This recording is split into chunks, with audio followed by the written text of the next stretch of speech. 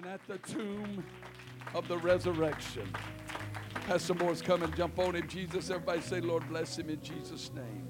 Praise the Lord, church. Isn't it great to be here today? God bless you. You may be seated. Gonna let our classes go back.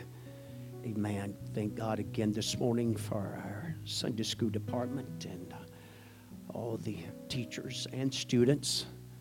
Man, the parents that is willing to bring them to be a part, amen, of this local assembly where we gather here to worship none other but Jesus Christ, and we endeavor to worship Him in spirit and in truth. Truth, amen. This term truth is going to become more important as time carries on, as always has been. But in the world that we're living and the times that we're living, truth, holding to it, building upon it, and clinging to it, allowing it to cling to us is going to make all the difference in the world, how to worship Him in spirit and truth. Man, it's really about worship. You do anything, the first murder that ever took place was over worship. It's good to see. Amen. Rochelle, God bless you. Linda, God bless you. See you all with us this morning. It's good to see the granddaughters, amen, of Sister Lori's and also Sister Vicky. God bless her. It's good to see all in the house of God, all of you, every one of you, amen, to come and to be a part of this service today and be involved in the work of God and the kingdom of God and take out time to give Him glory and praise and honor, even though He's the one that gives us all the time. Amen. Without Him, we wouldn't have nothing. And I thank God that we have Him working on our behalf here this morning. Praise God. Got a beautiful lesson, a powerful lesson. Esther. I'm just going to basically use the Bible this morning, go through the chapters as much as we can. Time allow us to today. God saved the queen, but not only the queen, He saved His people. In saving the queen, He was saving His people. That was a lot more said there than what you think.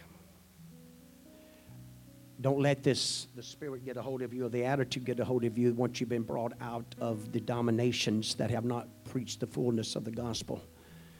Lay the right foundation, and God seen fit to reach out, get a hold of you, and you heard this truth, and you're willing to walk out of the traditions of men, traditions of families. It don't matter if it's your mom, your dad, your grandma, your grandpas, or whoever it might be. But when you heard truth, you was willing to forsake that. And so, just like the queen here, as it says, saving the queen, amen, you and I as individuals of families possibly, amen, become as a likened to this queen now that we've been saved, once we've been brought into this truth. The revelation of this truth, the responsibility that's upon us, not by ourselves, but with Him. So don't feel downhearted and depressed. Sometimes I'm the only one in my family. Well, thank God. And be thankful that you've been brought out of the false doctrines and got a revelation of this truth, and you stop the curse, amen, that's been in your family for traditions or for generations and generations. And now it's going to be a battle there. There's going to be a struggle there, sure, no doubt. They're going to attack you. They're going to question it. But still don't change the facts about truth. They don't change the facts about this one true God. And so we see this even with Esther, even though they were still in Babylon. A man is still under the laws and commandments of the Persians. Amen. And in that situation, they had to have the choice, but all didn't come out of Babylon at one time. There's about 3 different times, and still even after that. For what I understand by history and things, there's still some of the Jews that still lingered in Babylon because they loved that lifestyle. They loved where they had found themselves for 70 years. They had children. Now, you got to remember, if you had those that's born there in the first year or two of that, now here they are in their upper 80s, and this is all they know is Babylon. And from all accounts, some were blessed there. They built houses, they had gardens, and they had life. And so we see some things that happened. So anyway, a lot of them didn't come. And so as we look at this, let's look at it right off the start here this morning that, hey, thank God that I've been brought to truth. And now there is a battle that's going to come with that. But I'm going to hold on because this is truth. Truth is going to prevail. Amen. The weapons against us is not going to prosper. And this ties into this lesson too. Even though it's a book that's been written that really doesn't just in words acknowledge God, we're going to see the power of God, the authority of God, how God works in humanity. And you're also going to see the powers and representation of the demonical forces and powers of evil, such as hating the Jews. Hating the Jews as hating God, because we all know, even to this day, they're referred to and likened to as God's people. And now if you go far enough back, God's beginning at the time of creation, the garden, and beginning up into Genesis, amen, where it starts in 12th chapter Genesis, he was actually trying to reach all of humanity, trying to deal. He had changed his mind there but man kept failing. You go back to Genesis 6, the Babel, things of this nature. It's just the nature of man from the fall of the garden to do that which is unrighteous. It's not the natural thing for us to do righteous stuff and live righteously. So we got to have some external help. We got to get some help that's outside of us. And this brings us right into the kingdom of God, the baptism of the Holy Ghost. To live righteous, we got to have another law, another spirit that moves inside of us that we can even contend. Amen. And so this is the battle between, amen, what we're going to give ourselves to, either to our soul or to our flesh. That's the reason you can't serve, one. You can't serve both. That's a very, very miserable life. But anyway, so there's a lot to this when you really begin to look into it and watch unfolds and what takes place here as God saved the queen. Now, we're going to read the verses and then just go into the focus verse in Esther 4 and 14. Whom knoweth whether thou art come to the kingdom for such a time as this. Boy, this is some of the most statements it's been ever anchored into all of our hearts and our minds and our spirit. Amen. As we come humbling and yielding ourselves unto the Lord, kingdom of God. Now we can like that again, right in front of the first things I said, that now you have been brought into a kingdom. What kingdom we're talking about? The Holy Ghost kingdom, the kingdom of Jesus Christ, the kingdom that's not knowing no ending. Now here's where we might get messed up sometimes. Sometimes this kingdom business, amen, because we're not in the fullness of this kingdom, there is coming a time. God's going to show it in the millennium of 1,000 years upon this earth as he rules and reigns, and man will not sin, and the devil will be bound, and life will go as God intended it to go from the very beginning. And then there'll be a time, amen, when the devil's loose for a season, and he'll be forever, amen. And so what I'm trying to tell us, this measure of this kingdom, amen, the down payment, we're not walking the fullness of it. So now we got to contend. We got to, deal with certain things and situations, even with these earthly bodies. We're not exempt from things happening to these earthly bodies, such as cancer and heart attacks and accidents and things of this nature. When God gave you the Holy Ghost and introduced you into this kingdom, amen, it didn't exempt you and perfect you into a manner in a way that you're never going to hit your finger with a hammer. That don't happen. You still got to deal with this. And so, but yet that measure of that kingdom of the Spirit to walk in that righteousness and godliness. And that doesn't mean that we're going to be so perfect. Now, here's the difference, I believe. And man, I know I'm going to it anyway. Just let me follow the Holy Ghost right here for just a moment. But again, we're not servants to it. There's a difference in dropping the ball and coming up short and getting the better hand does us at times than actually being a servant. Not only a servant, but that servant believing that I can continue to follow this master and still make it to heaven. You can't serve two masters. Catch that. Okay, serve two masters. That doesn't mean that the enemy doesn't get the upper hand at times and get you pulled down a side roads at times. But you got to make up in your mind like the prodigal son saying, oh, wait a minute. The servants at my father's house has got more than enough to eat. If I keep following this master and keep following my lust and my enticement and walling after the devil, there will be a day when I won't have nothing. And so as we watch this kingdom business, because as I done mentioned, amen, there already been. Now, most believe, if you do a study on this, even the Premier Bible makes mention of this, that this Esther business happened, even though it followed behind Nehemiah, that Esther actually happened before Nehemiah's time, and that it actually happened about 30 years prior to Nehemiah. They believe it happened somewhere between maybe Ezra 6 and 7. Now, that's history. You do with it what you want to. It doesn't make any difference. But this unfolded. It did take place, and it happened.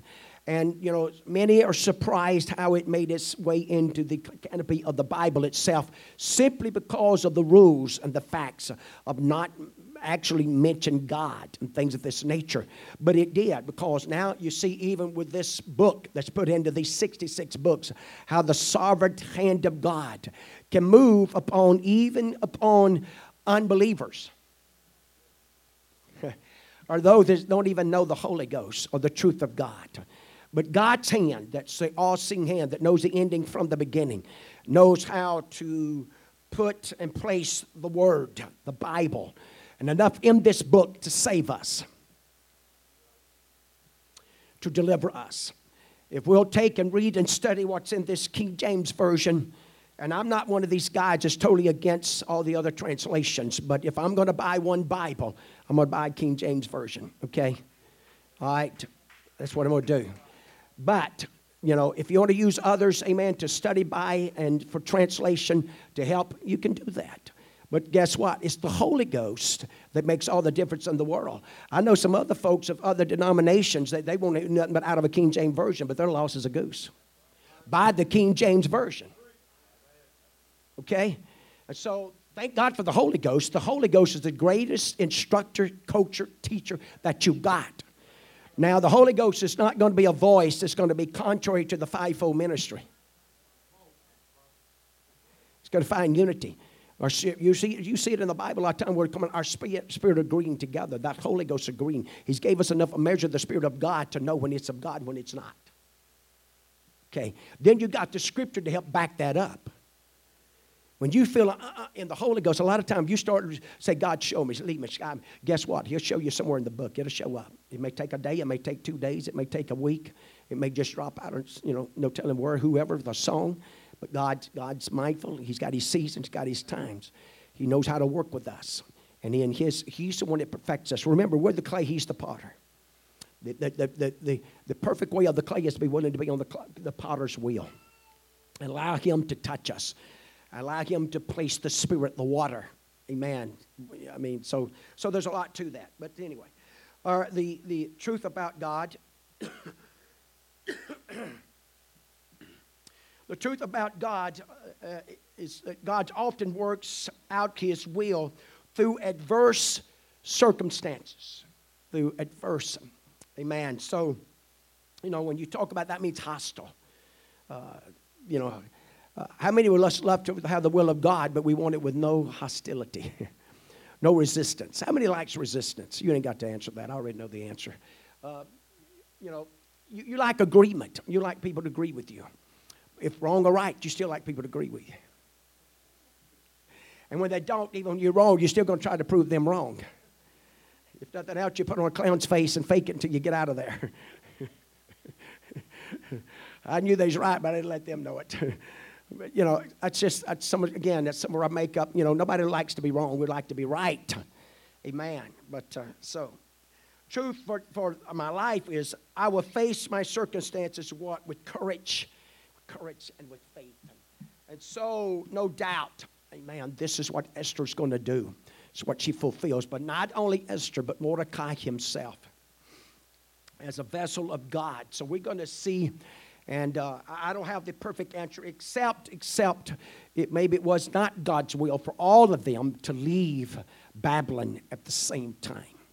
The city of Jerusalem, we know, that was in such chaos that had been torn down, and even the beast could not make its way through that. Even after Nehemiah gets there. And so after prior of Ezra showing up in different ones and what had been, that point in the process it went through, there's a lot of all that. But we just know that here we got key characters that are one God believers that are still going to stand for truth, that's not going to bow, amen, to the systems that they're a part of and the environment that they're in. I want you to catch that today. Our spiritual world is wanting us to bow. The spiritual world is wanting us to compromise. The spiritual world, for one reason or another. And here's where you and I have got to be careful. Let me ask you something. How many of you remember how the casinos got the advantage to come upon the land? How did they manage to find a place down here? What was it all about when it was all said and done? Money. How they was going to bless people and how they was going to do this and do all the other. But when you look into the spiritual realms of it and what's been brought with this activity, you see a lot of people don't think their activities hurt anybody. This, again, another lie from the devil. that my activities and my conduct don't matter. I can do what I want to. It's not going to affect anyone else. But that's incorrect. That's not true. And it doesn't matter if you feel like you're an important person or not. Man, it's going to affect someone. You know, you and I may not, as in the Scriptures, if you ever notice the Scriptures brings out things and in a way, and sometimes it's related to us in a way that just because it's not of that multitude, sometimes if we're not careful, we exempt ourselves from that. But let me ask you, can anybody put a price on a soul? Anyone's soul. It doesn't matter whose it is. No. And so as we all take part in this kingdom business and the work of the kingdom because that's what it's about.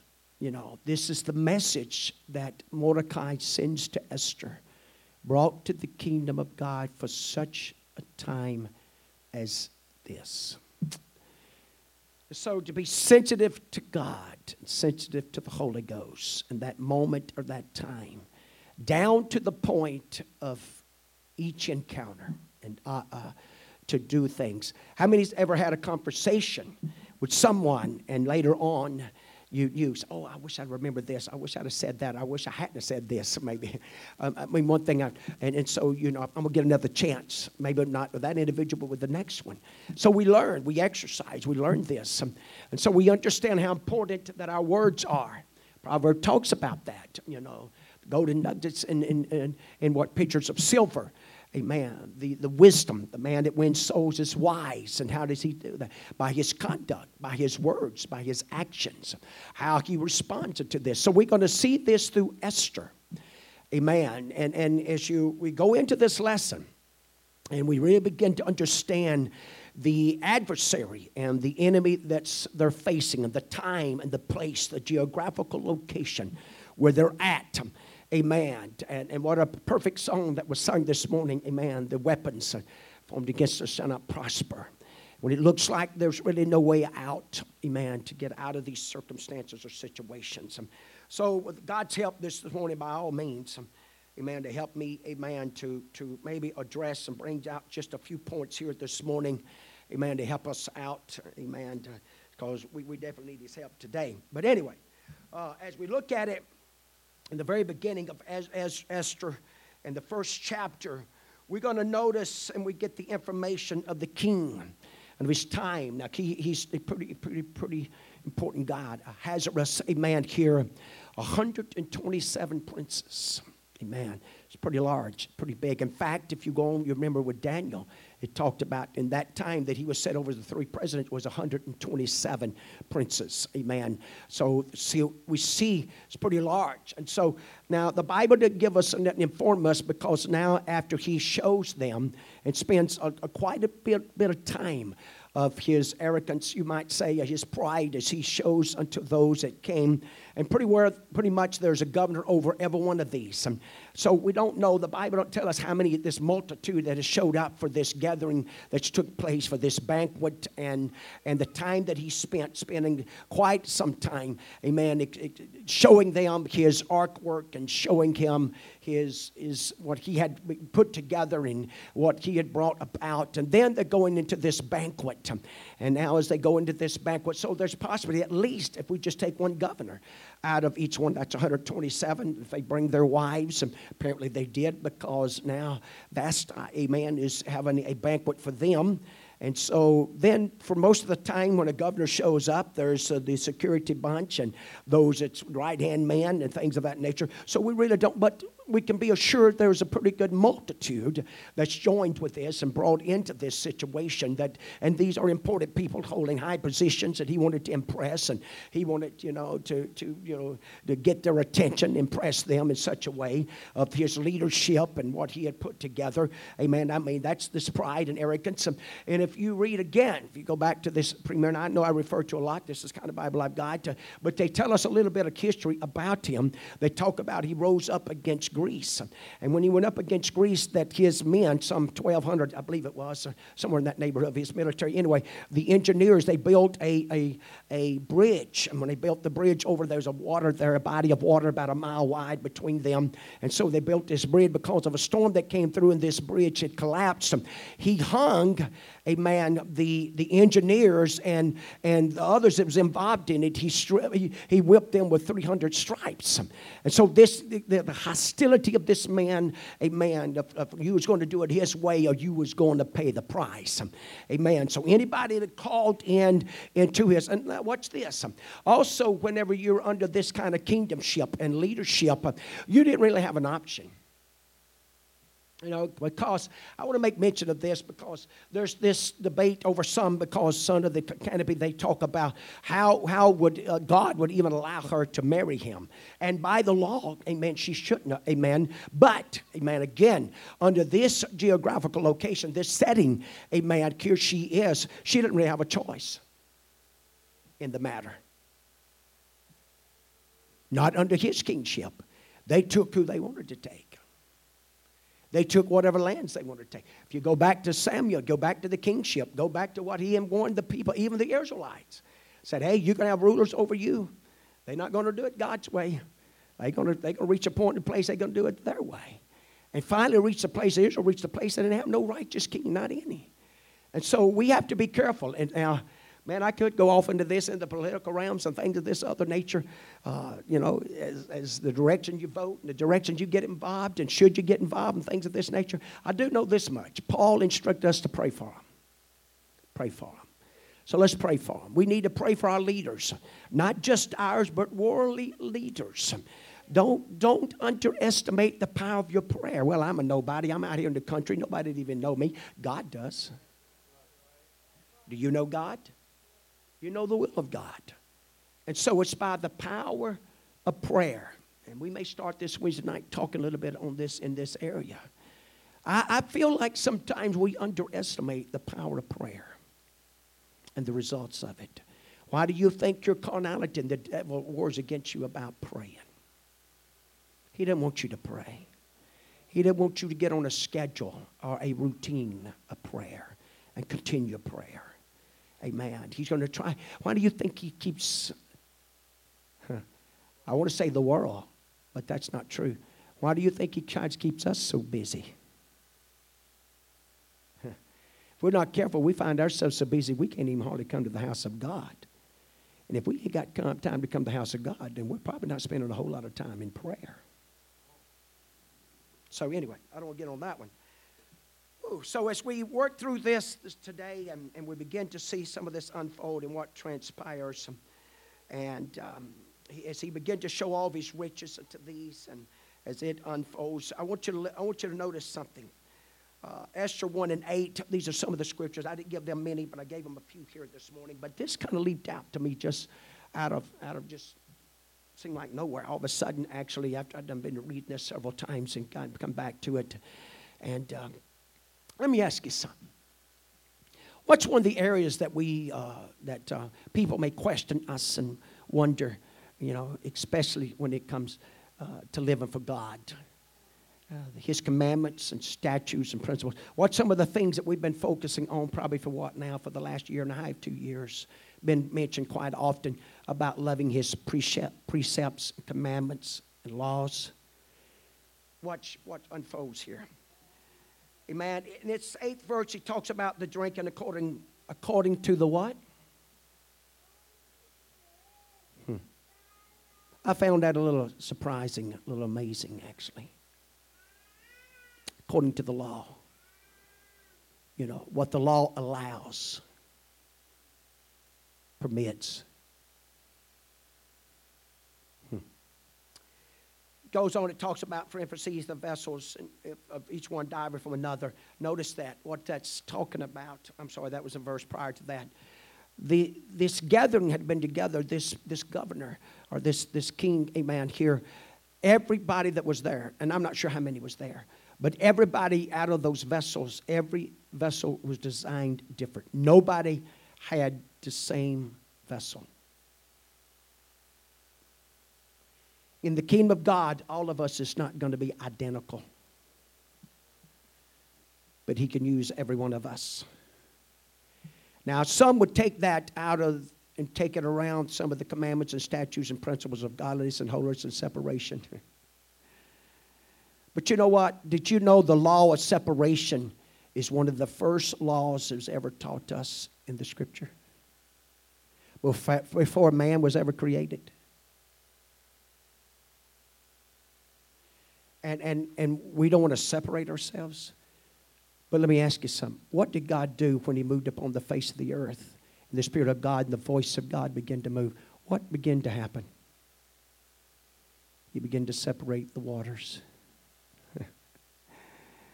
Separate time, night and day. It's impossible to come to know this God and not experience some separation. Okay? And so, as we watch these laws of God, it's all about separating us from the world. Separating us. It's not about laws. They can call it laws. But you know what? They're obeying laws too. Just like here, it was dealt with the laws. You can go to the 15th verse again. This is going to come up again. What shall we do unto the queen, Vashti, according to the law? If I'm not mistaken, the gentleman that Brother Ford mentioned that we was a little hesitant on responding to him this morning, amen, was the first guy of the 7 princes that works with the king here. Amen. Mushuman or something like that. I don't probably pronounce it right either, but anyway, he's the first guy. He was the one of the prince that came up with this idea about Vashti. About what we're going to do now because of according to the law, because she hath not performed the commandment of the king Ahasuerus by the chamberlain. And he goes on to tell him, hey, she didn't only just sin against the king, she sinned against the princes and against all the people. And now, as this word gets out, all the wives are going to rise up and rebel against their husbands. And he connected this to the law. Folks, I'm going to tell you something. Anything that you're doing in your life out of obedience, keeping the commandments and the statutes of God, don't you let nobody intimidate you. I don't say this with any kind of whatever either. When you're obeying the laws of God, at whatever cost, you're doing the right thing. When you obey the laws of God, and if it costs you that extra $10, you pay the $10. If you're obeying the laws of God and you got to put an extra into righteous service, you just pay the price. You got one that's going to honor you and bless you not only in this life but in the life to come. I promise you, it's going to be worth it. This attitude and spirit that's got a hold of America, of an easy life, of a life of just partying and a life of ease. Watch this. This spirit has been around a long, long time. This spirit has been working against humanity for a long, long time. So you watch this banqueting business that goes on, this partying business, amen, that keeps unfolding and transpiring. Ahasuerus, amen, was well known for it. He loved to party often. Amen. You see it throughout the scriptures here today of his ability. In fact, I'm going to jump ahead just a little bit in case I forget, because of this point I want to make out about him here. Amen. That after even the time with Haman, and he made that agreement to giving him the silver and the right to the people, amen, the Jews, it says that he and Haman turns and they go to drinking. Man. So here it talks about even that they're drinking. It's the royal wine. Man, it's the special. Man, it's the best. Man, and so he's known for this. He indulges in this. He's a party man, you would say, and he comes so wrapped up, involved into this and days of it at a time. And so this is part of his kingdom, a part of what he becomes a part of. And hey, if you watch America today, she's more interested in partying than doing anything else.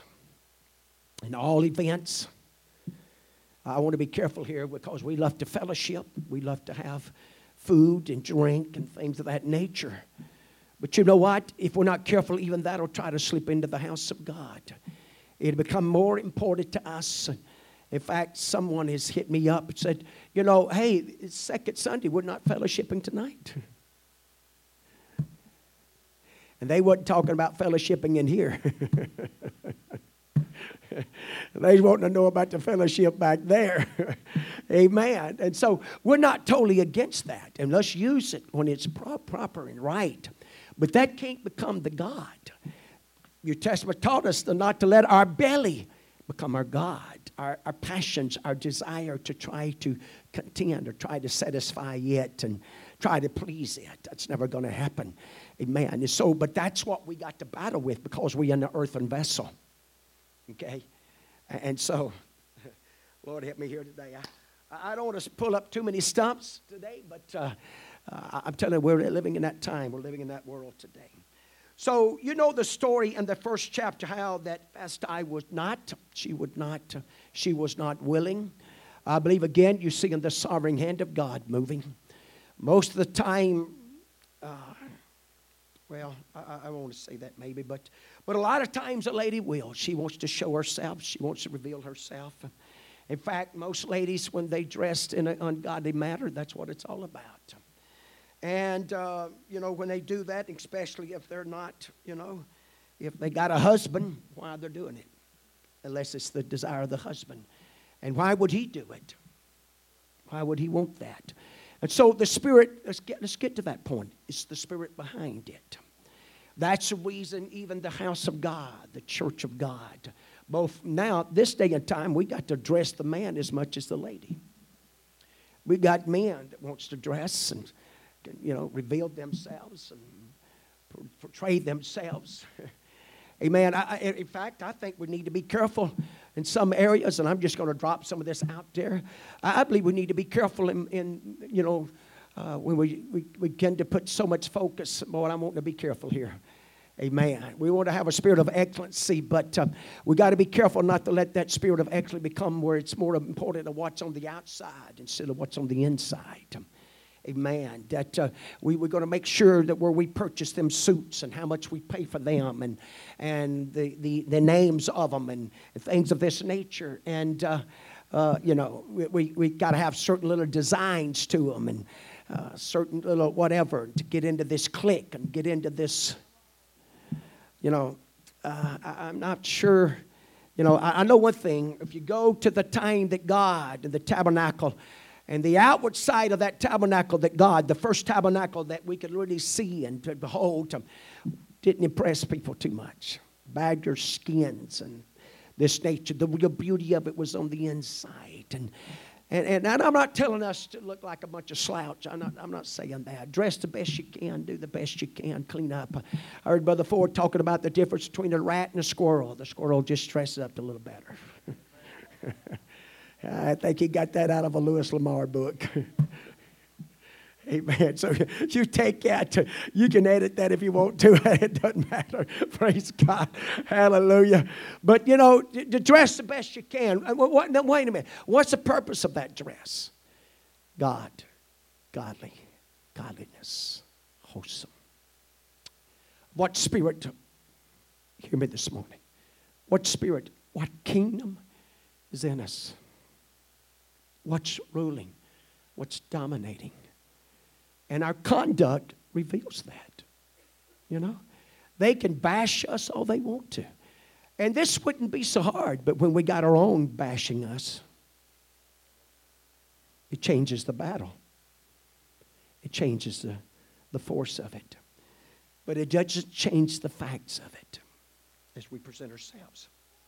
And so she wouldn't do it with her beauty and her array and after, and that's because no doubt she knew that she would expose herself to not only him, but all the others that was at this point probably drunk. And who else would that have led to? If you notice, if you read the scriptures, it mentions about the bed. Now, those beds, if you do any study on that, and I don't want to get too whatever here, but they're actually referred to in our day would be more like a recliner. Their time of these type of feast, all that would take place, they wouldn't like us where we have the chairs and tables. They had more that was referred to and likened to couches or recliners. And this is how they would, I don't know how well I could eat in a recliner, not kicked up. I think I enjoy ours better. But anyway, but so just give you a little insight of some of all what was unfolding, what was taking place and happening.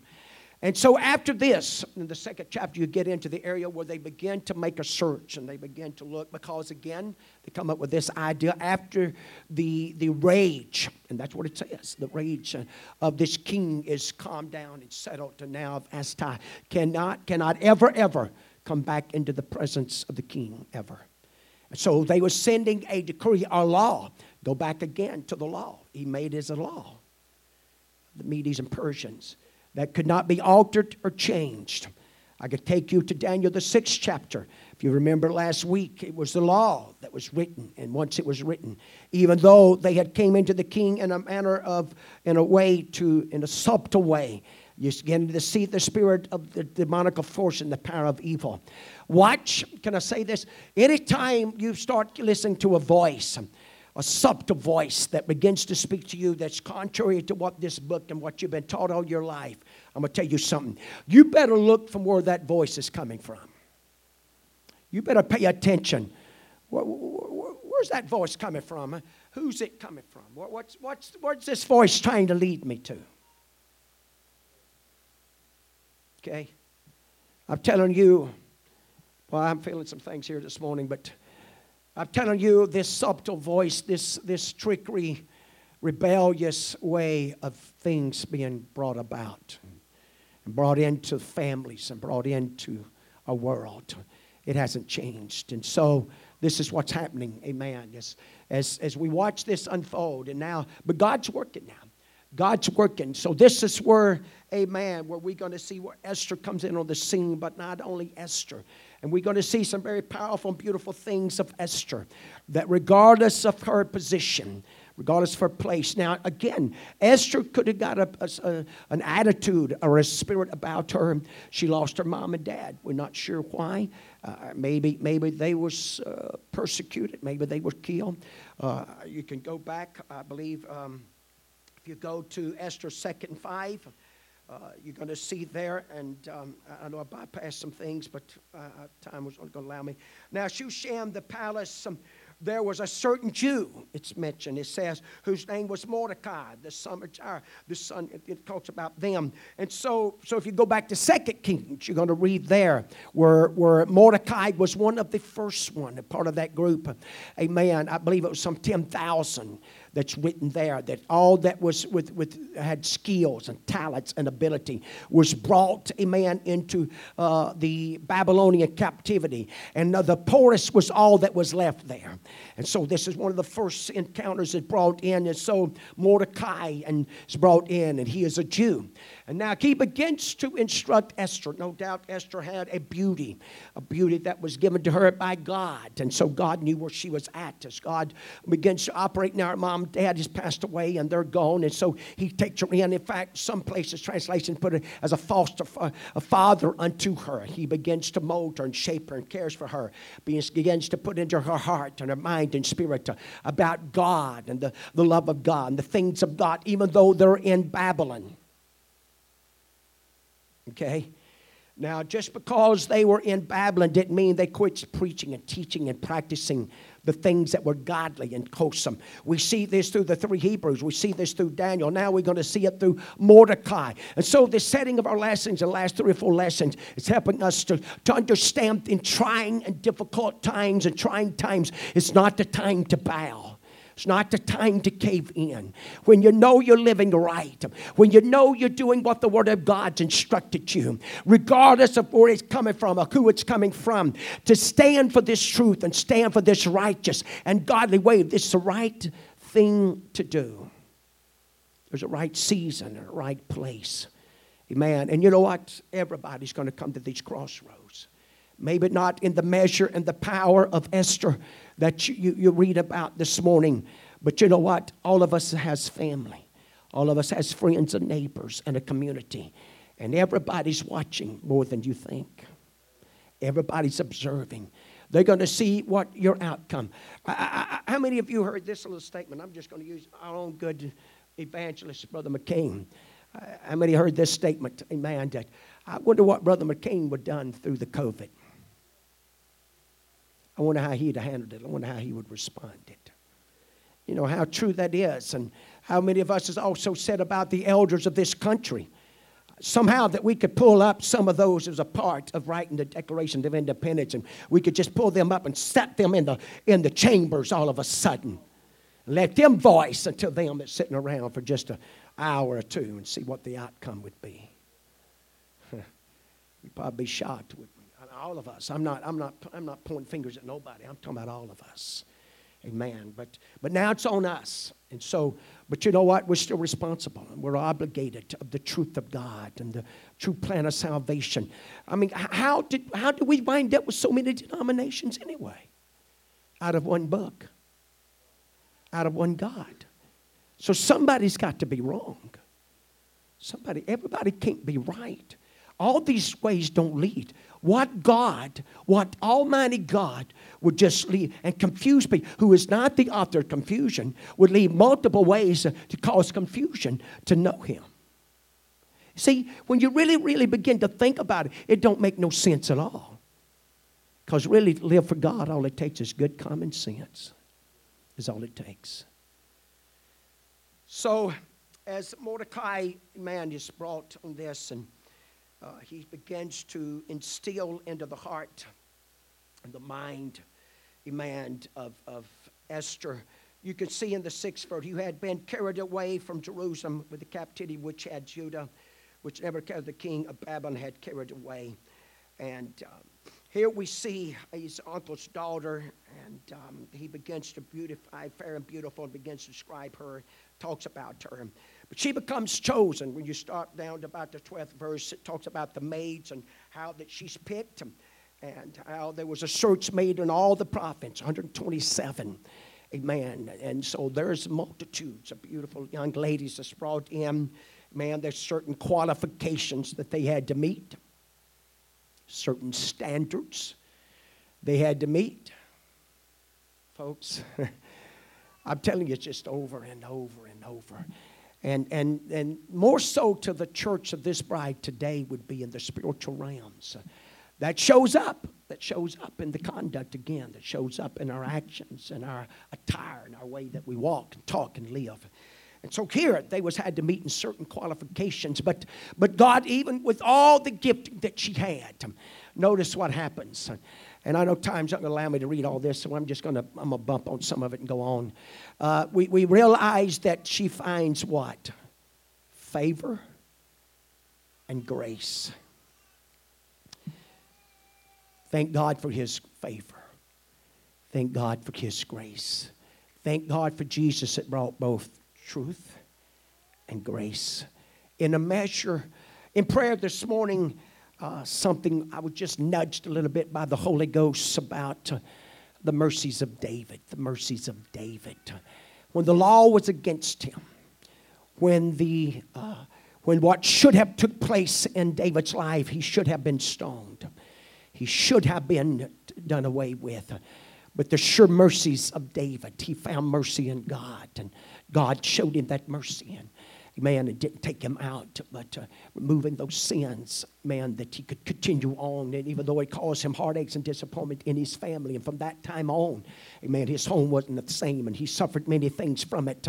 But us tonight, or this morning, amen, as we gathered here, had the sure mercies of David to touch us, which is our Lord Jesus Christ, amen, the mercy and His compassion to visit us and to move upon us and to help us and to strengthen us in the world, the time that we're living in today, to walk in the measure that He would have us to walk. So as you watch Esther, she begins to offer herself, present herself, and it's not just a few weeks, but there's actually a whole year involved of perfumes and ornaments and in chamberlain, amen, that's over her and overseeing her.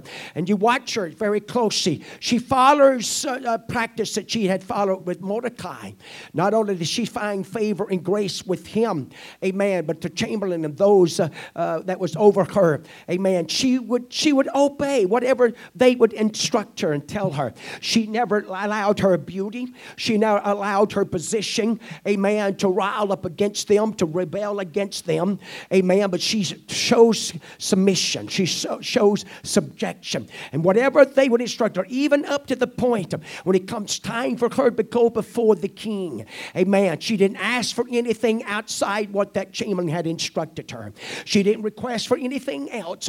She didn't let her own abilities, her own reasoning, her own wishes, her own desires, amen, to engage in none of that. She just simply obeyed them. They had the rule and the authority over her. Even to the point, amen, that Esther would not give her identity of who she was, amen, as far as being a Jew.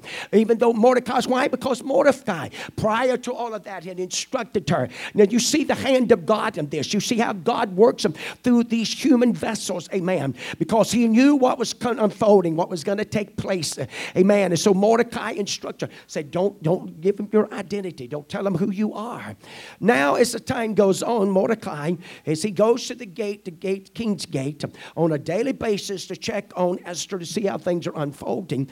While he's there, he hears of the two chamberlain that had become wroth against the king, and they had become with an idea of doing away with the king, going to kill him. And so he, man, gets word to Esther. They check into it and find out. And so, you know what? They just write it down. They just make note of that, what unfolds and takes place. And this is prior to other things that's happening.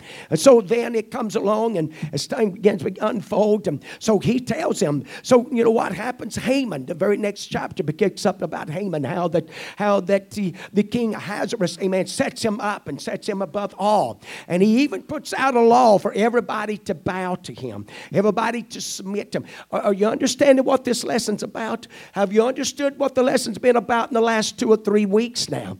It's all about bowing. Now, everybody, now watch this. Everybody's going to submit to something. Everybody's going to bow to something. Everybody's got to choose what you're going to submit to and what you're going to bow to. And we can all use whatever reasons why we do it or we don't do it. But I'm going to tell you something. Only those, and I say, amen, this we submit ourselves to that which is true, to that which is godly, and that which is wholesome. That is backed up by the Word of God. Anything outside of that, it doesn't matter if it's come from our families. It doesn't matter if it's come from whoever and however. It doesn't matter if we've done it for money's behind it, or our prestige behind it, or our famous positions are behind it, and God, elevation and recognition. If we've done it for those reasons, purpose, then we're in trouble.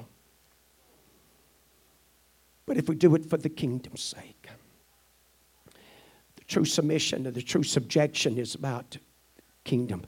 Jesus taught us this, what? Seek ye first the kingdom of God. Everything that we do, every word, every deed, every action is done in His name. Everything that we're involved in on a daily basis as Christians, as Holy Ghost-filled people. Amen. We're His. And we never know when the opportunity's there to do a little watering, to do a little planting. Amen. And God knows. God help us. I mean, there's so many things sometimes that bombards our minds and hearts and distracts us and pulls at us. And you know it. And life, you know, hadn't got easier. I'm hearing one after another, even after those that retires and does this and does that. And they thought, man, I thought I'd just have a whole lot more time to do. And, man, I got this to do and this place to go and there's, you know, so, you know. But anyway, we got to get to that place that, you know what, the kingdom of God. I want to make sure, amen, Bishop Odom, and not only Bishop Odom, I heard, amen, Brother Caleb actually mentioned this. He said his own dad experienced a death experience just not about a year or so, or maybe a little past that. Amen, but God raised him up. And so, but now his dad's even saying, I want to make sure I'm right with God. I want to make sure, more importantly than anything else, I want to be right with God. I want to be right with God. You know, that's the spirit that probably needs to captivate our generation. In the time and the hour that we're living today, in knowing that the coming of God is at hand by the events around us, that more important than anything else, I mean, it's the best thing you can do for your family, all said and done. It's the best thing you can do for your spouse, your loved ones, your sons, your daughters, your grandchildren, your friends, your neighbors. That's true friends, that's true neighbors. That cares about your soul and eternity. And theirs too, because here's the key. Because when you reach that point in the kingdom of God and you're fulfilling what you've been called for in that kingdom, Because this is what Esther's all about. Saving the queen was about saving the Jews. All the Jews wasn't there, but the multitude that was under that 127 precincts. Those. Haman had sat out, and watch this. You know why Haman hated him? Because Mordecai wouldn't bow to him when he come out that gate. And so they began to question Mordecai. Other servants and them that were there, they knew it wasn't really his makeup and character, because they questioned, wait, Mordecai, why don't you bow? Why are you not obeying the laws of the Persians here? I mean, we've seen you in other areas you don't. You know, that we can, that obeys the laws of this book, we can obey. I'll tell you something. But even this book gives us the right not to obey the laws of the land. What the laws of the land justify doesn't mean it's justified by the house of God, by God. I'm saying more here than what you may think. You see, it started several years ago, just alcohol. But now we're living in a day and a generation that now, drugs. They're going to keep pushing until one day you're going to watch them smoke marijuana while they pump grass, while they do all the other. And if you're not careful, they'll start okaying it. And churches that's not built on solid rock and true self-separation, they'll accept it. I'm going to move on, I can tell. But it's the truth. It's the truth. That's the reason, just anybody and everybody, and hey, I hate to be this blunt, but I'm not educated enough to not be. So that's the reason they okay everybody in heaven. Everybody can just go. It doesn't matter what kind of lifestyles, regardless of what they've done, because they start okay and justifying. I'm telling you, this spirit's been working for a long, long time, ladies and gentlemen. It's been around a long time. And this is what you see, and this is what's unfolding. But Esther stood her grounds because she was listening to a man called Mordecai. Now, Mordecai had done something that he told Esther not to do. He finally, as they pressured him, he let him know. He said, I'm a Jew. I'm one of them one God believers. That's why I'm not bound to him. That's why I'm not yielding to him. Man, because he knew that Haman, and because of that, Haman, because they revealed it to him, Haman, who Mordecai was, and he was a Jew. And they began to point out the Jews, who they were, where they're at. So Haman come up with the idea, amen, hey, I'm going to annihilate all of them, take them all out of the 127. So he comes before the king, and he presents it to him. He said, there's a group here. Said, they don't obey your laws. And said, man, they're going to cause trouble and heartaches. And he put it across like a whole lot of them. They're not really nothing to them. You won't even hardly know they're gone. And kind of that attitude and spirit. If you go back to Daniel's, the 6th chapter, the same episode, the same thing unfolded there. Amen, with Daniel. So, but you know what? Esther, he didn't know it. So as the thing unfolds, and because of time here a little bit, let me move on.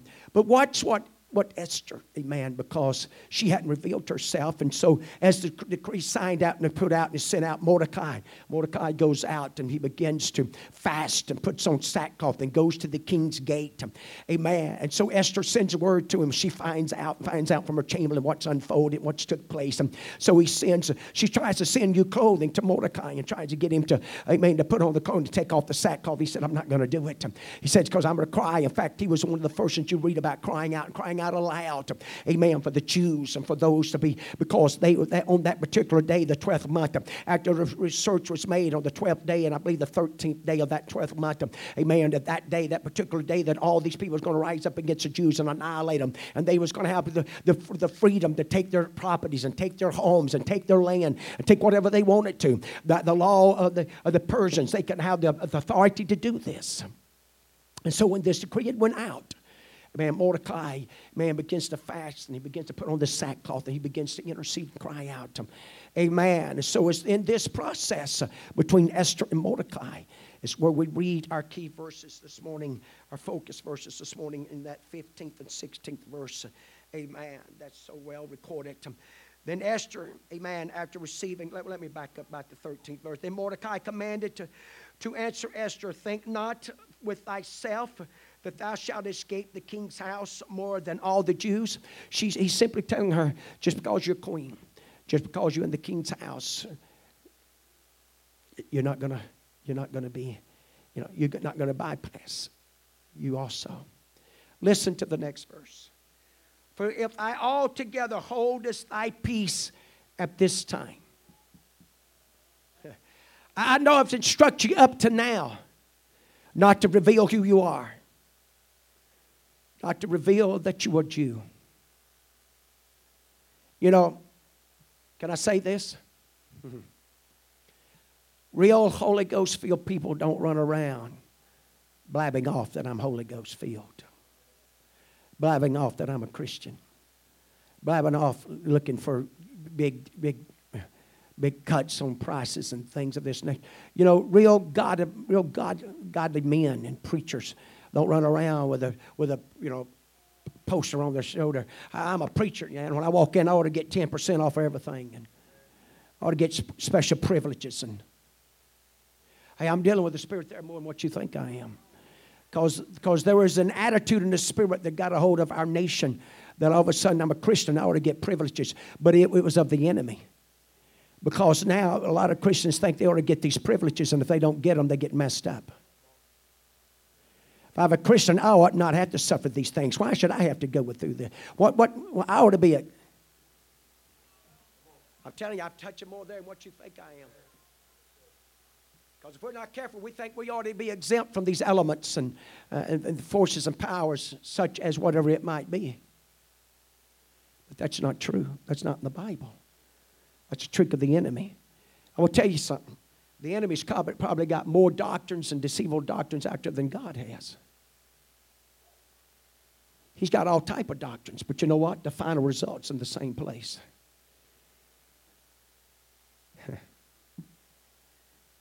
Praise God. So, as he instructs her from this, he says, altogether holdest thou peace at this time, then shall thou enlargement and deliverance arise to the Jews for another place. He said, even though he's going to wipe out, and if we don't move and do something, all the Jews in this 127 province, precincts, amen, it's going to be, but thank God there was some. God's going to always make a way. The seed is going to survive. The Jews were going to survive. It's just like the church. The church is going to make it. Just you and I got to make up in our minds to stay in the church. The church is going to make it. The church is going to survive. The church is going to come out. Just you and I got to make up in our minds, I'm going to stay in the church. I'm not going to let nothing get me out. I'm going to stay in the church. I'm going to stay in this kingdom business. Regardless of what weapons are formed against me, regardless of the hurts, regardless of the restrictions, regardless of the laws and commandments, I'm going to stay with it. It's going to be worth it if I just hang in here. Compare 70 years with eternity. And we're not even really guaranteed to the 70 years. We're not. Goes on, he says, but thou and thy father's house shall be destroyed, and who knoweth whether thou art come to the kingdom for such a time as this? What is he saying? Thy father's house is going to be destroyed. You're the only one left out of your father's house, Esther. Mom and dad's gone. You got to start making this thing a personal thing now. You got to start making it a family thing. Oh, God's going to make a way because there's some Jews, amen, that's done went to Jerusalem. There's some others in other precincts because he done scattered them to the east and west and north and south. But what about your family? What about your local assembly? What about your community?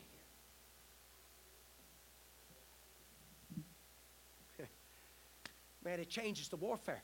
Let me say this. What was one of the key elements that Nehemiah used whenever he was building the tabernacle? What did he tell them? Fight for your own children, your own wives. Hey, there's something that moves inside of a mother and a dad when it comes to their little darlings. That moves inside them, buddy. I mean, if you want to get the bad side, and we have to be careful of that, don't we? Because sometimes it could be not so much to the good. But when it's right, to be treated right, to be treated fairly, man, to be treated with respect. Anyway, and so she's called forth, and then Esther bade them return to Mordecai, and so gathered the people, the Jews, all of them in Shushan. Said, we're going to fast. We're going to pray for 3 days. We're going to fast and pray and seek the power of God, the hand of God. And sure enough, this unfolds and takes place. And after that, the third day, at the end of the third day, she goes in. She can present herself. She does everything. She prepares herself. Watch this. When you and I do everything that we could do, that's within our powers, within our ability, and God knows now. God knows. Let's don't cut ourselves short. Let's do what we know that we can do. Let's do what we're called for, what we're expected to do. As we humble and yield ourselves into His touch, into His power, into His heartbeat, to His calling, and to His election, the gifting that He's blessed us with, the talents He's blessed us with. Amen. But when we've done all we can do, we leave the rest of it in God's hand. And sure enough, and we know how the decree was. Hey, I haven't been called on 30 days, Mordecai. You know what the law is. That law can't be changed, but you walk into the inner courts. Now, it's not that outer court. That's where Naaman would walk in. But Esther was going to walk into the inner court. And if you enter into the inner court, there's a lot of people on the outer courts. And they don't have no desire to enter to the inner courts. But to know this God and the powers of His riches and the power of His Spirit, you've got to get from the outer courts. You've got to get to that inner court. That's what Jesus Christ was all about. That's what the written of the veil from the top to bottom was all about. That's what the cross is all about. That's what the sacrifices made, is to get to this inner court. And if you don't get to the inner court, you're going to be a Naaman. You may not think so. You and I may not think so. But I'm telling you, we're a Naaman. The Naaman is acted as unto an antichrist spirit. A hater of the Jews, which was a hater of God, and hater of righteousness and godliness and wholesome. You have people, if they hate righteousness and godliness and separation, can I sum that up for you? They're a hater of God. They're a hater of God. There's no other way to put it. I know that's pretty heavy. I can tell here this morning. We got to have a love for truth. Got to have a love for the commandments and righteousness. And so she was willing. She says, if I perish, I perish. She would rather perish trying to save her father and her father's name. Now watch this. Who's our father's name? Whose name did we take on? I'd rather perish trying to save the name and standing for truth and righteousness than just let Haman and the devil have his way. Folks, it's a time to make a stand like never before. Not just in public. Let's don't have a Pharisee attitude and spirit about it. But even in private times, in our own homes, that's where it's going to count. Because if we can do it there, we won't have no problem doing it in public. If we could do it there, conducting ourselves and handling ourselves in a manner and a way that's pleasing to God. And so we see how she's willing to do this. And sure enough, she comes in that inner court. And amen, the king, the Bible calls it what? A scepter. The golden scepter that is extended out. And amen, to her. And she reaches out and touches that golden scepter. Now, watch this. Jesus Christ's scepter, go to the Hebrews writer. Amen. The scepter of Jesus Christ is a scepter of righteousness. A righteousness that He wants to extend out to us as we reach out and get a hold of this scepter of righteousness. Amen. That can flow through us as God leads us, as God directs us, as God helps us. I'm telling you, for His name's sake, He'll lead us into the pathways of righteousness. For His name's sake, He'll give us that endued power and strength and energy to live a godly life, a wholesome life in the present world that we're living. Come on, as we stand in this house. I'm sorry, time is up. But I'm telling you, if we'll just fall in love with it, as we'll submit to it, as we yield to it. Amen. And so she did that. She humbled and yielded herself to Mordecai. She humbled and yielded herself. She didn't allow her beauty. She didn't allow her position. Even as queen now, even as queen, she still yielded herself to Mordecai. Yielded herself to the voices that knew what was right. And because she was willing to do that, come on, folks. folks, let's don't let our beauty, let's don't let our talents, let's don't let our positions, let's don't let anything, amen, bring us and usher us into a place that we're not willing to hear the voice of the Father, the voice of God, the voice of the Word of God, the Word that would prick our hearts, the Word of God that would move upon our minds and move upon our spirit and help us to be redeemed and help us to be atoned and help us to be delivered. Hallelujah. That's what it's all about, because she was willing. That's the reason the queen had to be saved, by the saving of the queen. Now, I talked to you at the beginning of the lesson how much wrath this man could have. Hallelujah. I mean, he'd have done away with Esther just as quick as he'd done away with Vashti. I'm telling you, amen, but he didn't do it. And that wasn't the only time that she came in, but there was a second event, amen, that she comes in after Mordecai, and after she brings the watch, she uses the benefit. She uses, amen, the same process, amen, of banqueting, amen, to get the king's attention. Because she knew that was his heartbeat. That was what, it was his spirit. That was his makeup. She goes in and invites him to a banquet and invites Haman and Haman along. And then to a second one. And you know the process that went there, and time is not going to allow us, but praise God. Folks, I have a feeling we really underestimate every time we gather here whose presence we're coming into. Folks, there's a banquet that you and I want to be a part of one day. There's a Lamb's Supper that you and I want to be a part of one day. There's a gathering, a partying, if you please, a banqueting. It won't never end, in a sense. I don't know how God's going to unfold all that. I don't know how God's, I just know I want to be a part of it. I sure don't want to be a part of the other. I know they talk about purgatory. I know they talk about a lot of things. I'm going to tell you something. I'm going to tell us again this morning. It's going to mean something to make it, to be a part of this, to be drawn into this. God's so good to us. But the second time she enters into that inner chamber again now, and the second time, amen, the king extends that golden scepter and rewrites, not rewrites, but writes were what? The Jews have the right, amen, on this day to defend themselves and fight. And not only that, Mordecai is taking the position of Haman now. Mordecai, the king, that he took the ring off of Haman's finger. Come on, let's understand what Jesus Christ has done for us with authority and power and dominion. Jesus Christ has come and took that dominion, the failure of man, the fall of man, took it from Satan, took the power of death, amen, away from Satan. Amen. He's done conquered it. Now that authority and power, he took that ring from Naaman, and now it's placed on Mordecai's finger.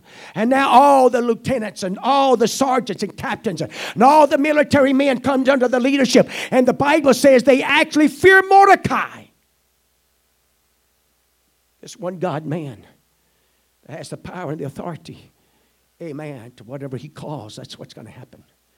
To the point and place that when that day arrives in that 12th month, the Jews are going to have the right, and the fear had gripped the people that was going to rise up against them, that they knew that, hey, it was just be a slaughter. And then Shushan alone, 500 was killed, 500 were slaughtered, amen, of the God-haters, the God-haters. So God was still in the business. Not only in Jerusalem, that some had done way the way back, but even in Babylon and under the Persian kingdomship, the grace of God. Can I tell you something this morning? Don't underestimate the grace of God. His grace is sufficient if you're willing to step out and believe it. If you're willing to submit yourself and give yourself to it. His grace is sufficient to save you. Not in your sins, but from your sins. There's a difference. We're living in a world today that wants to take the grace of God as they did, amen, and turn it over to lasciviousness. If you go back and study this king, that's what he was full of, is lasciviousness, full of lust and the partying thing and the beds and all the episode and all of it, live encounters of it. And that's what our world is becoming overwhelmed by. Through Hollywood and the powers and forces of evilness and drugs and alcohol. But the grace of God is sufficient this morning to save you if you desire to be saved. If you desire to walk out of that lifestyle and give yourself to this Almighty God, the grace of God is more than sufficient. But if your business is more about, amen, making your flesh happy or making your carnality happy, man, and you don't have a love for righteousness or the things of God,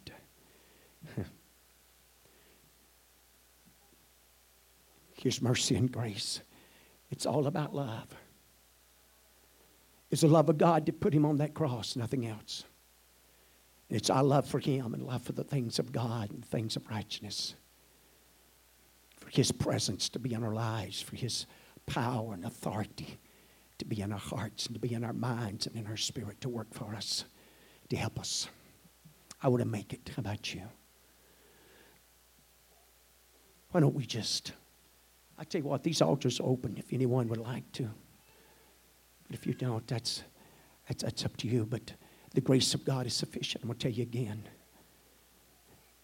Why don't you let His word?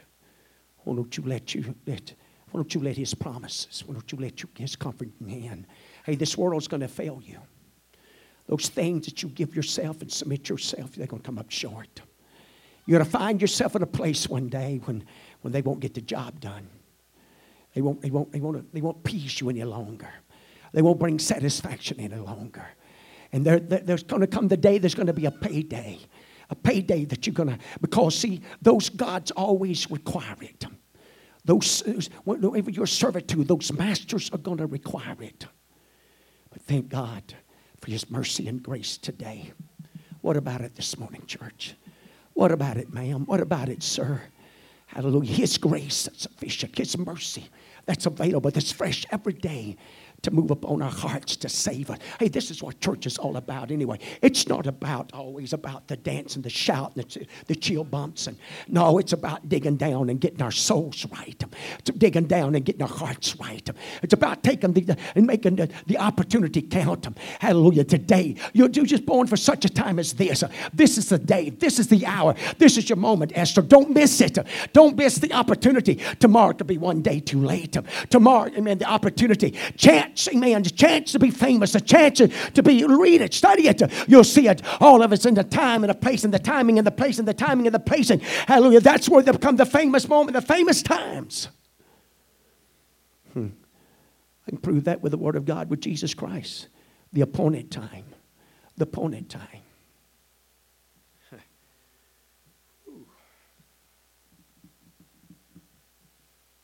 The appointed time of Christ Himself.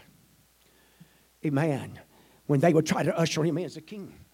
When they would try to destroy Him and all these different things. But no, the appointed time. At that appointed time He came. That's the same way with you and I. We got appointed times. Let's don't miss it. What about it today? Let's don't miss it. Church, why don't you help me pray? Why don't you help me intercede? Why don't you help me cry out? We need some Mordecais, don't we? We need some Mordecais that help us, God, that help us cry. That help us, amen, to be moved, help us to be stirred, to break the atmosphere, to speak. You know why? Because we're so busy in our world that when we get here, we don't have a whole lot left. We don't have a whole lot to give because we've been so busy for 6 days that the Sabbath day now has lost its impact. God, help us here this morning. It's your touch we need. It's your visitation. It's your power upon our hearts, your power upon our minds and upon our spirit. Help us, God, to have the spirit of Mordecai. Help us, God, to have a Mordecai in our hearts, a Mordecai in our lives. I can speak to us in difficult times and difficult situations, God. And God is an Esther, God, that we would step up to the plate. And God would intercede and we'd cry out, letting the sure mercies of God and the powers of the Holy Ghost to grip our spirits and to grip our hearts. Break down the strongholds, God. Break down the powers of evilness and wickedness. And God, care would grip our hearts. Hallelujah. Care, God, about the outcome of a soul. The care about eternity, God. The care, amen, of what's going to happen to them if there's not a change made, if there's not a transformation made, God. Oh, God, we want to see it here today. As you move upon our hearts, as you move upon our minds, as you move upon our spirit, as we worship you and magnify and exalt you here today, God. Your power would baptize us. Your anointing would move upon us. You'd help us, God, to overcome our infirmities. You'd help us overcome our weaknesses, God. You'd help us to overcome the powers that wars against us. Every weapon formed against shall not prosper, God. Help them see it today, God. Help them realize it today, God. Help them realize that they can overcome those things that's got them bound, overcome those powers, God, that's got them bound in their minds and bound in their hearts and bound in their spirit, that you're a liberator, that you're a deliverer, God. You'll do it here on this Sunday morning, God, with the powers of your riches and your touch and your promises that's forever settled in the heavens, God. We would tap into them, God. We would connect into them, God. Help us connect, God, through the name of Jesus Christ of Nazareth. Help us connect, God, into your riches, into your powers and your touch in this house today. Jesus, Jesus, Jesus, Jesus, Jesus. God, you'd help us here today. God, you'd help us here today. God, you'd help us here today. God, you'd help us here today. Jesus, in that wonderful name of our Lord, in the wonderful name of our Lord Jesus Christ, you'd help us here today, God. Through that wonderful name of our Lord, through the wonderful name of our Redeemer, God. God, you'd baptize us in this house. You'd move upon our behalf. You'd move upon our souls. You'd move upon our spirit. The power of your touch, the power of your grace, the power of your compassion. God, you see every soul that's in this house this morning. You see every life, God. You see where we're at. You know the days, the weeks, the months, the years that we got ahead of us. God, you speak with such clarity. You speak to us with your love and your compassion. You touch us, God. Nobody can touch us like you can touch us. Nobody can move upon us and help us. God, as we humble and yield ourselves into your compassion, to your mercy, and to your grace, and to your kindness. Stir us, God. Stir us like we've never been stirred. Stir us here this morning, God, as your touch. God, touch us to stir us for your purpose. God, help us to purpose like Daniel, purpose like the 3 Hebrews, purpose like Mordecai, God. Mordecai, that we don't read nothing about for 70 years, but now, the end of the journey, that kept himself, that offered himself, that instructed God, instructed Esther, God, in your riches and promises, God. We'd hold on. We'd hold on and hold on to this truth. Hold on to this righteous way and godly way. Oh, the righteousness of God. Hallelujah. Take up seat in our hearts, our minds, and our spirit. In all areas of our lives, we love you and worship you here today, God. Putting our faith in you, putting our trust in you, putting our hope in you today, God. To visit us and to move upon us and to guide us in the powers of your word and the powers of your riches. In them, through the name of Jesus Christ, we pray. Giving you thanks here today, God. Giving you thanks here today, God. To guide and lead us and direct us. The powers of your touch, the power of your presence, God. Help us, God, as we worship you in this house this morning. Magnify and exalt you in this place, God. Touching every soul, touching every heart, touching every life. Through and by the name of Jesus Christ of Nazareth. We love you, Lord, and appreciate you today, God. As you visit us and move among us and guide us. The powers of your grace, the powers of your mercy, and the powers of your touch. Through the name of Jesus, through the name of Jesus, through the name of Jesus. I worship you, Lord. I magnify you, God. Exalt you. Bless your name. We come to bless your name. We come to bless your name, God. We come to bless your name. We come, God, to feel out of your purpose, to feel out of your touch, and feel out of your love. Stir us up, Lord. Stir us up, God. Stir us up, God. Stir us up, God. Stir us, God, according to your riches, according to your purpose, God. Lead us and guide us and direct us, God. Hallelujah, as we love and worship and honor you in this place today. Bless the name of the Lord. Bless the name of the Lord. Bless the name of the Lord. I worship you, God. I magnify and exalt you today, God. Would you give us a visitation in this place? Give us a touch and a stir in this house, God. Hallelujah. Bless the Lord and come to bless the Lord. Thank you, Jesus, for your mercy. Thank you, Jesus, for your compassion. Thank you, Jesus, for your love. Please don't let it slip from your heart or mind or spirit today. The sure mercies of God, the sure graces of our God today. He loves you with an everlasting love. I don't know what the next few days and weeks, months may hold, but He does. But you remember one thing, He loves you. And He wants you to be saved. He wants you to be made whole.